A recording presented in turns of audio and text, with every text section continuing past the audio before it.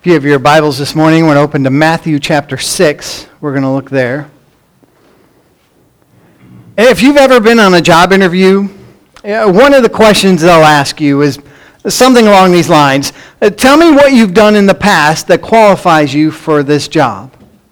Or they'll ask you something like, what character qualities do you have that would make me want to hire you?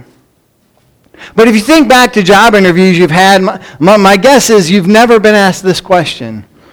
Why do you do what you do? You see, when people are trying to size us up, when they're trying to find out what kind of a person you are, they always go to our methods, but not our motives. There was a young woman who wrote this letter to her ex-fiancé. She had broken his heart about a year earlier. And she said, "Dear John, I have been unable to sleep since I broke off our engagement. It has shattered me. I can no longer live without you. Will you please forgive me? Your absence is breaking my heart. I was a fool to leave you. Nobody can take your place. I love you so much. Will you please call me soon? I'll wait anxiously by the phone to hear your voice. Love always, Donna." And then she added this, "P.S. Congratulations on winning the $6 million lottery." See, often when we judge other people, or even when we judge our own lives, we tend to look at the body of the letter, and we don't pay much attention to the P.S. And it's how we differ from God, because we look at the what, and God looks at the why. And we look at the how much, but God just looks at the how. And we judge people by their methods. God judges by their motive. Remember, we're looking at the Sermon on the Mount, and it's telling us truth by truth that this is the only way to live. And Jesus is going to spend this whole next chapter teaching us the way to live without hypocrisy. And specifically this morning, we're going to deal with the area of giving, and giving to the poor, and doing good for other people. And he makes these statements that remind us that when we give to others, when we do for others, it's supposed to be for his eyes only. And he says this, when you give sincerely. Look with me, Matthew chapter 6, verse 1. "Be careful not to do your acts of righteousness before men, to be seen by them. If you do, you will have no reward from your Father in heaven." See, the subject here in general is giving, but he uses this specific example of giving to the poor and to the needy. And I want us to notice that Jesus expects us as his followers, as his children, to give, and to give generously. Continue with me, verse 2. "So when you give to the needy, do not announce it with trumpets as the hypocrites do in the synagogues and on the streets to be honored by men. I tell you the truth, they have received their reward in full. But when you give to the needy, do not let your left hand know what your right hand is doing." Notice he said when you give, not if you give. It's kind of exciting as a preacher's standpoint to know that Jesus, in the greatest sermon ever preached, couldn't complete this sermon without talking about giving. And I know there are a lot of people that don't like it when the pastor talks about giving and talks about money, but did you know that 1/10 of all the verses in the gospel deal with the subject of money? A tithe of the gospel deals with tithe. 288 verses. In fact, if you read throughout the entire Bible, you'll find less than 500 verses that talk about faith. Only 500 verses that deal with prayer, and yet there are over 2,000 verses that deal with finances and money. And we need to understand that our faith and our finances really go hand in hand. What we do with our checkbook is as important as what we do with Scripture. And Jesus expects us as his followers to give, to be a blessing with what he has blessed us with. There was the flamboyant mayor of New York City during the Great Depression. His name was Mayor LaGuardia. And before mayor, he served as time as police court judge. And one cold winter's day, a man was brought before him, and he had been charged with stealing a loaf of bread. And LaGuardia asked him if he was guilty, and the man said he was. And he said he had taken the bread because his family was starving and they had no money to buy food. So LaGuardia told him, he said, "Sir, I have to punish you. The law makes no exceptions, and I fine you $10. And he brought down his gavel. And the man said, "Your Honor, I have no money for this fine. You may as well throw me in prison." And LaGuardia said, "But I'm not finished." And he pulled out his wallet, and he took out a $10 bill, and he gave it to the bailiff. And he said, "Here's the money for your fine." And then he said to the bailiff, "Wait, give me that back." And he took the $10, and he put it in a hat, and he gave it to the bailiff. And he said, "I'm going to suspend your sentence, and I'm going to fine everyone in the courtroom 50 cents for living in a town where a man has to steal bread in order to feed his family." And when the man left the courtroom that day, there was a bounce in his step and $47.50 in his pocket. You see, that's the kind of attitude that God expects us as his children to have with our finances, with our possessions, with everything that he has blessed us with. But as we look at the scripture we're dealing with, Jesus is talking about something here that's unique because, again, the problem was not what. The problem was the why.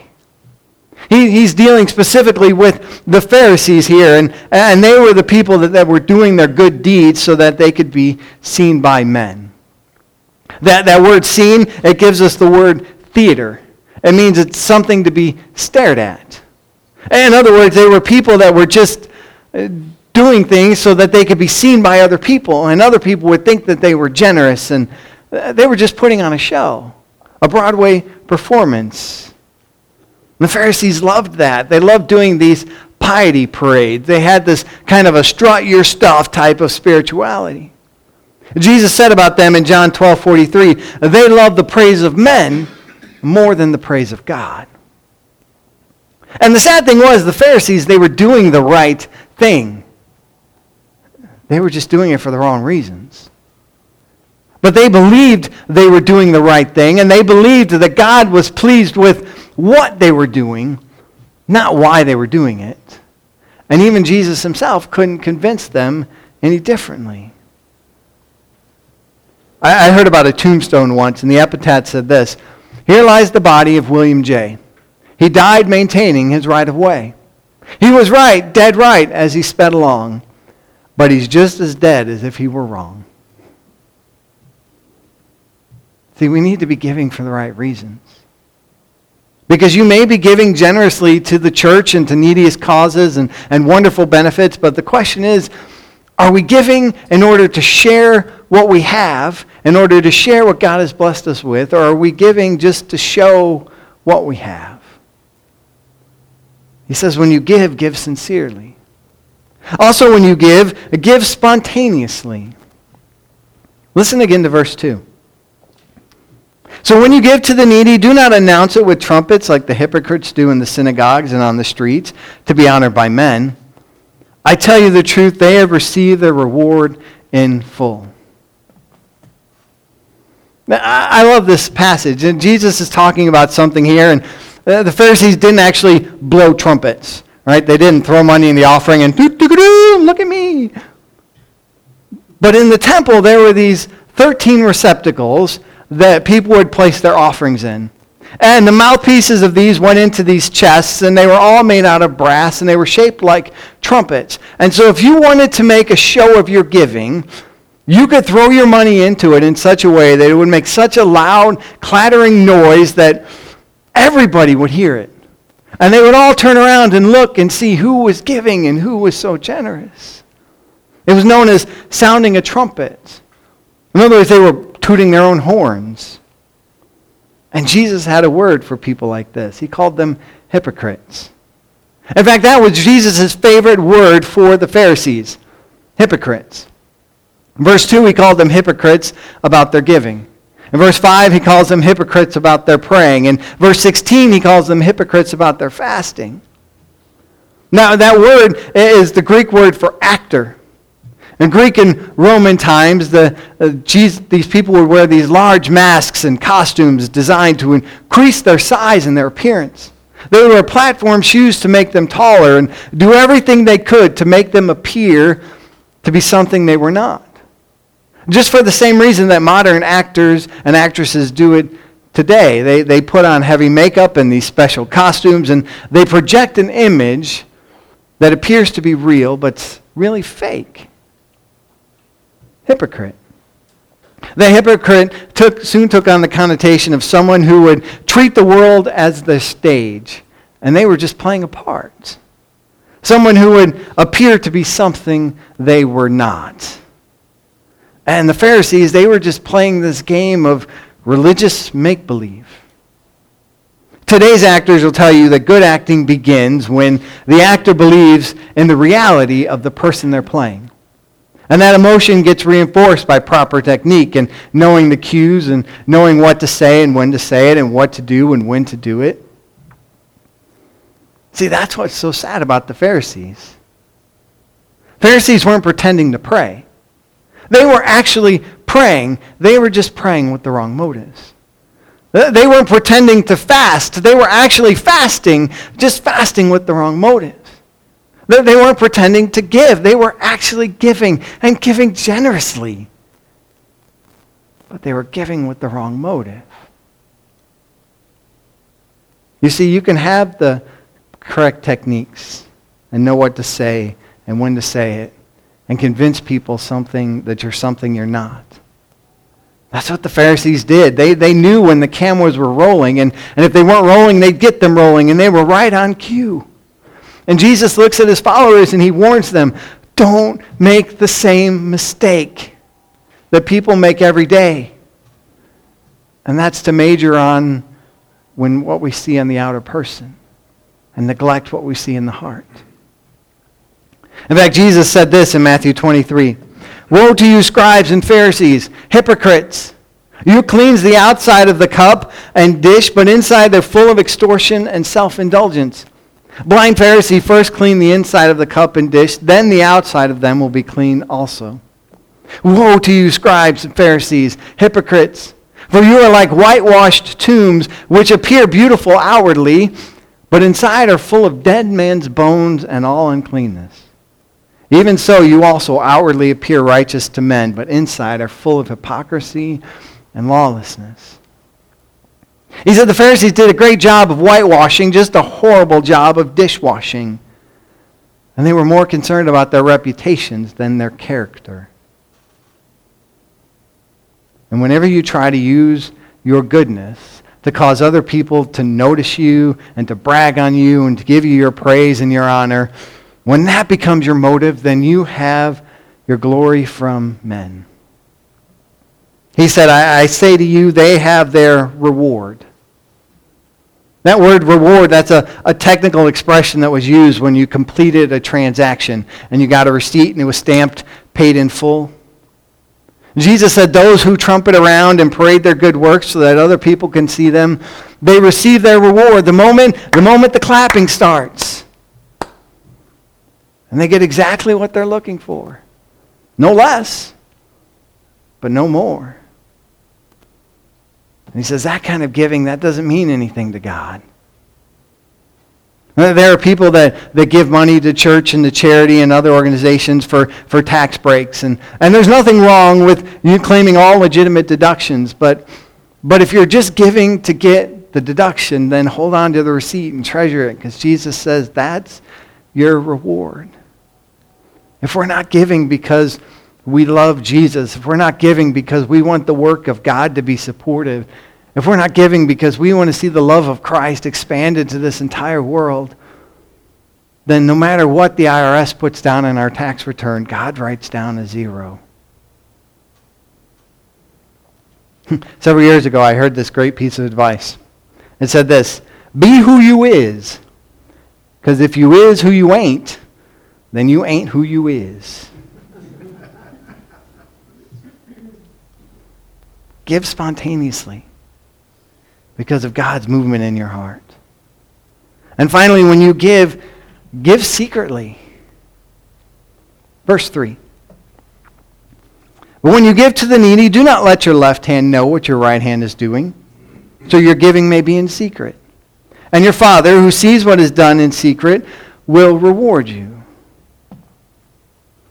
Now, it doesn't really mean we shouldn't give openly. It doesn't mean that we shouldn't do righteous deeds publicly. I mean, Jesus said back in chapter 5, let your light shine before men, that they may see your good deeds and they may praise your Father in heaven. Kind of sounds like a contradiction, doesn't it? On one hand, Jesus says, do what you're doing in secret. On the other hand, he says, do it so other people will see you and praise your Father in heaven. How do you reconcile that? Well, here's a good thing to remember. If it's boastful to show it, hide it. But if it's shameful to hide it, show it. So our giving, we do it secretly, but our witnessing, we do that publicly. Jesus is saying, let your giving, let whatever you do be for his eyes only. We don't have to make a show of what we have or what we give. As a matter of fact, it's not always wise to let people know what you have or what you give. There was a man walking down the street one night, and he passed by this dark alley, and two thugs jumped out. And they grabbed him and began to beat him up, and he had bleeding from his nose and a busted lip, and they went all through his pockets, and all they found were 67 cents. And they looked at it, and they said, you put up this terrible fight for 67 cents? He said, oh, I thought you were after the $500 in my shoe.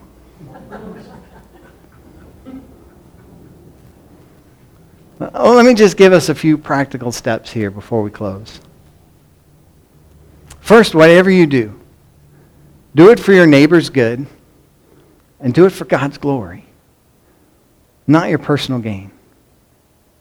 Someone once said, when a man does for himself, he takes with him, but what he does for others, he leaves behind. The second, the real you is what you do when only God sees it. Robert Redford was walking through a hotel lobby one day, and a woman noticed him and began to follow him. And when he got into the elevator, she stopped and she said, are you the real Robert Redford? And as the doors closed, he said, only when no one else is looking. See, the real you is who you are when nobody else sees except God. And finally, trust God. Then he's going to reward you. Then your Father, who sees what is done in secret, will reward you. Trust that he will reward you for your blessings. In the 19th century, there was a member of the British Parliament. He was going to Scotland for a speech. And his carriage got mired in the road, and a little Scottish farm boy came to his aid. And even though he knew he was already late getting home and his dad was going to be upset, he took the hour and a half necessary to help get the man out of the mud. And the guy asked the little boy, he said, well, how much do I owe you? And the little farm boy could have used the money, but he said, sir, nothing. I'm just glad to help you out. I'm just following the golden rule. And so the man asked him, he said, what do you want to be when you grow up? And he said, well, I'd like to be a doctor. So the man got the little boy's name, and years later he paid for this farm boy to go to school and become a doctor. Well, 50 years pass, and there's a world leader that lay sick with an infection in the country of Morocco. And a miracle drug gets administered to him, this new drug called penicillin, discovered by Sir Alexander Fleming. Fleming was the Scottish boy with the team of horses. And the man who had sponsored his education, that was Lord Randolph Churchill, father of Winston Churchill, the sixth statesman who later recovered. Take God's word for it. He has a great way of rewarding even a cup of cold water that's been given in his name. So whatever we do it for his eyes only. Do it for his glory only. And our reward, it'll be great. Not just here on earth, but it'll be great in heaven. So let me ask you as we close, are you ready for that reward in heaven? Is your life prepared?